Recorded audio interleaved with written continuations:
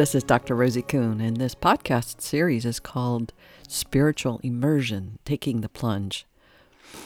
And the intention of these podcasts is to support and empower you to be in your life, in a way that brings about self-discovery, brings about a sense of who you are in these human experiences, in these circumstances, in the climate of change that each of us are in right now. We're always in a climate of change within ourselves as we age and as we develop and as we grow.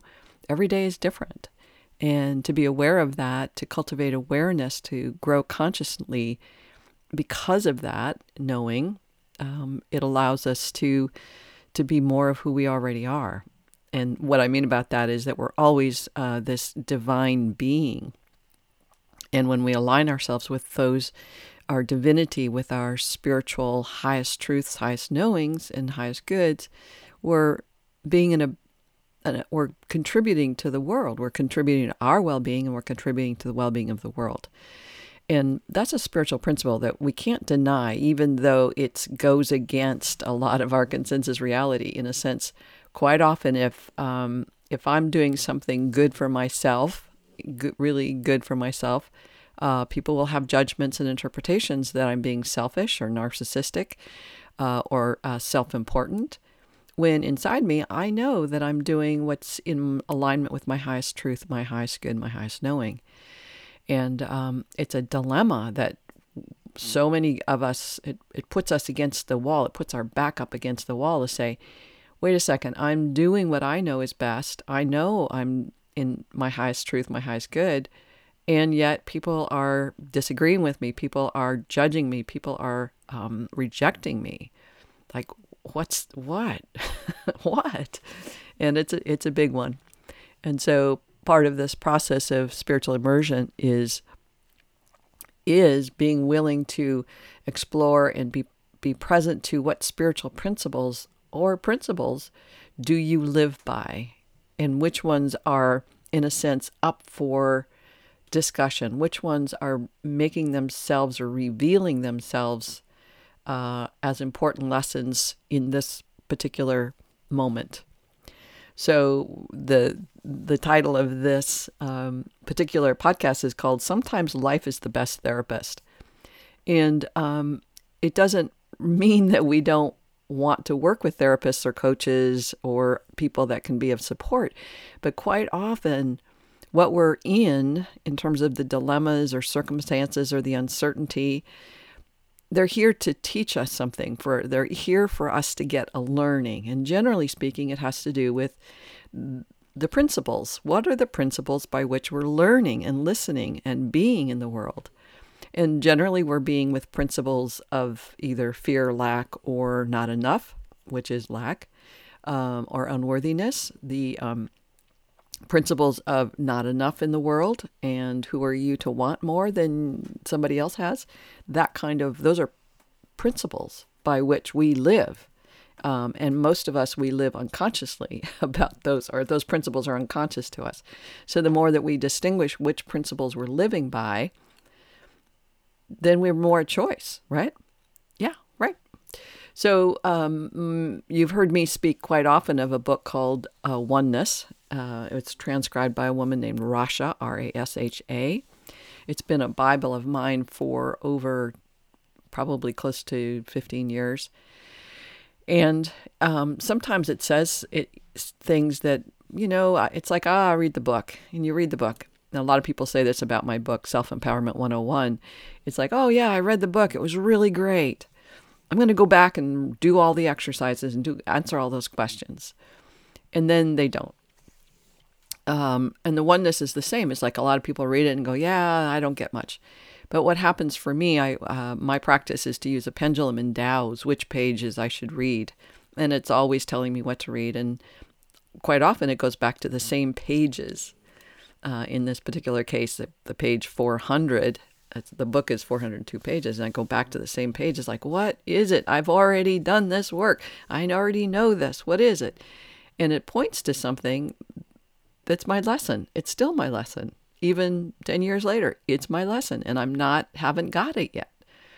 So this morning it was, the statement was, when your back is pushed up against the wall, this is the time that there's something really big, important for you to learn. And until you get it, you're in this state of trauma, drama. This is my interpretation of it. You're in the state of stuckness, if you will. It's like there's nowhere to go, nothing to do. It's just like, what's going on here? What is this? What is it that I'm supposed to learn here? What is it I'm supposed to get? And by being present to that, and to my circumstances and what's in my life currently in this moment, I can begin to unravel any mystery, if you will, and go, oh yeah, I totally get it. So sort of, sort of, this sort of is, I get it. And I'm not in some revelation, celestial orchestra singing and choir, all that kind of stuff. But it's this like, okay. So as many of you have heard in the last few podcasts, I have reestablished an aquarium that had been out of commission for a few years. And I bought these tiny little blue shrimp. They're so cute. They're so beautiful. And first of all, they were stressed and they weren't acting like they were supposed to, that's in air quotes. And then slowly some died and then more died. And so now I think I have 3 left. But in that process, I've been going through this horrible, terrible experience of despair and hopelessness, and I'm despicable and I'm so inept at taking care of aquariums, and I feel so powerless because no matter what I do, these little beings are dying, and they're dying on my watch. I don't want them to die, and I don't want them to die on my watch.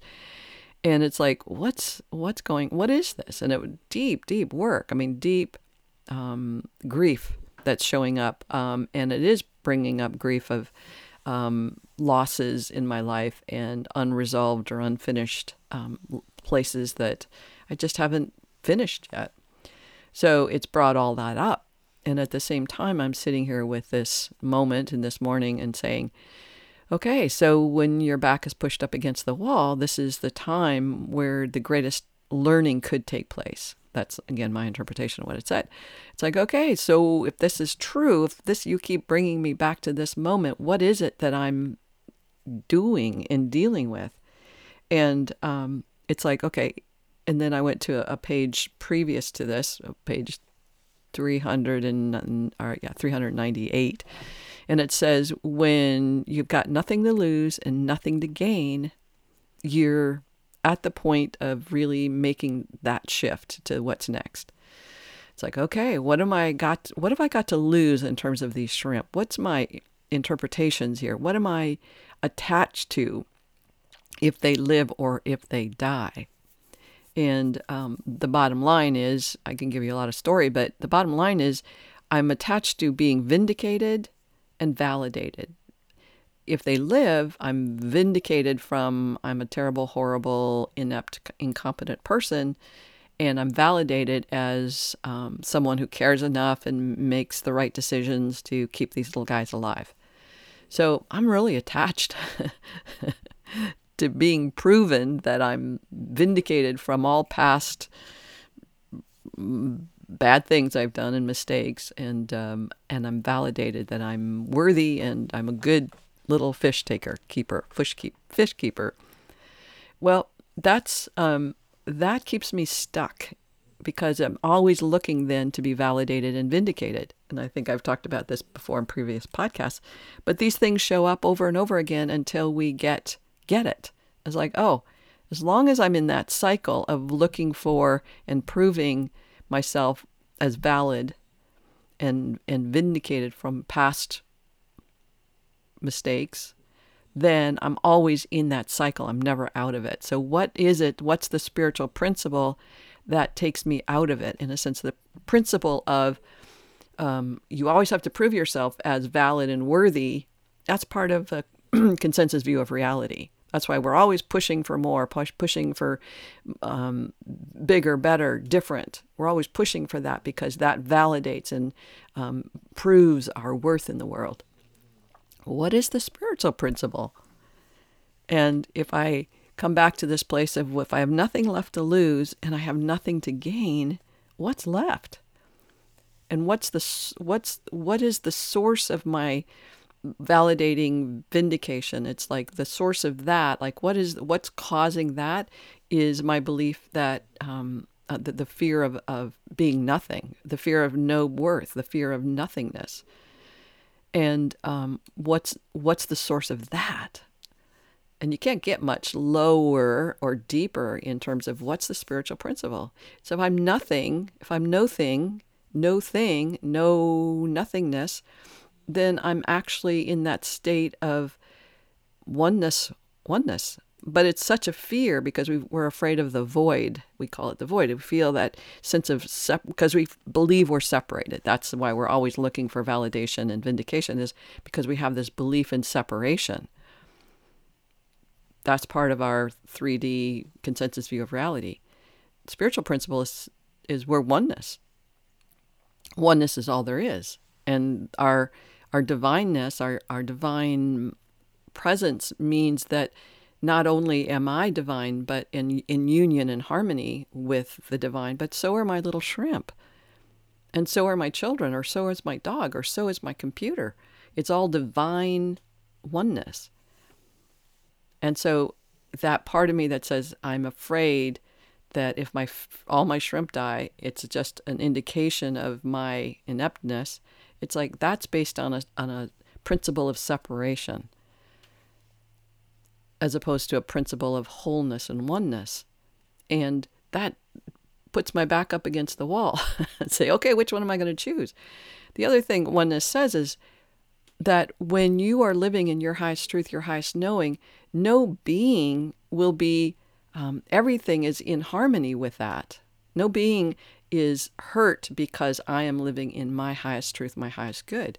And it's like no being, not even my shrimp, are harmed because of this, as a direct consequence of that, as if when I'm in my line with myself, somebody else will get hurt. That's just another principle of lack. So I have to decide which principle are the principles I'm going to work towards.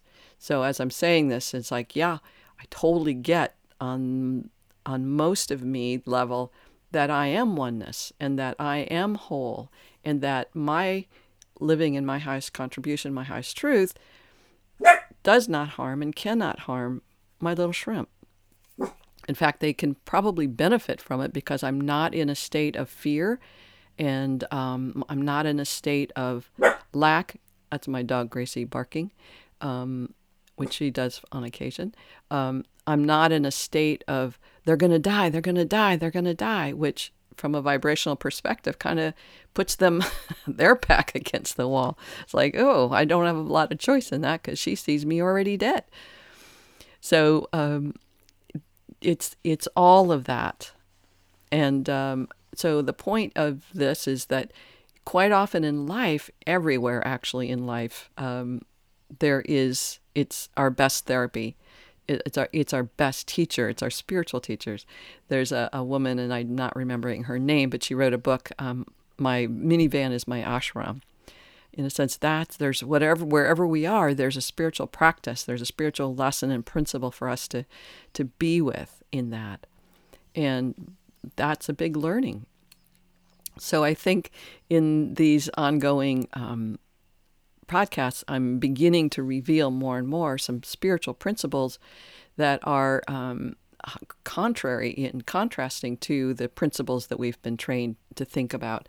And that's what creates this challenge in our life, is which principles are we actually going to live by and work towards. All right. Thanks very much for listening to all of this. I hope you begin to maybe be curious about which lessons are showing up for you in your circumstances, especially in this time of COVID and the pandemic and all the uncertainties. Is what's the lessons that are being requested or required of you to pay attention to? Maybe. All right. Big hugs. Bye for now.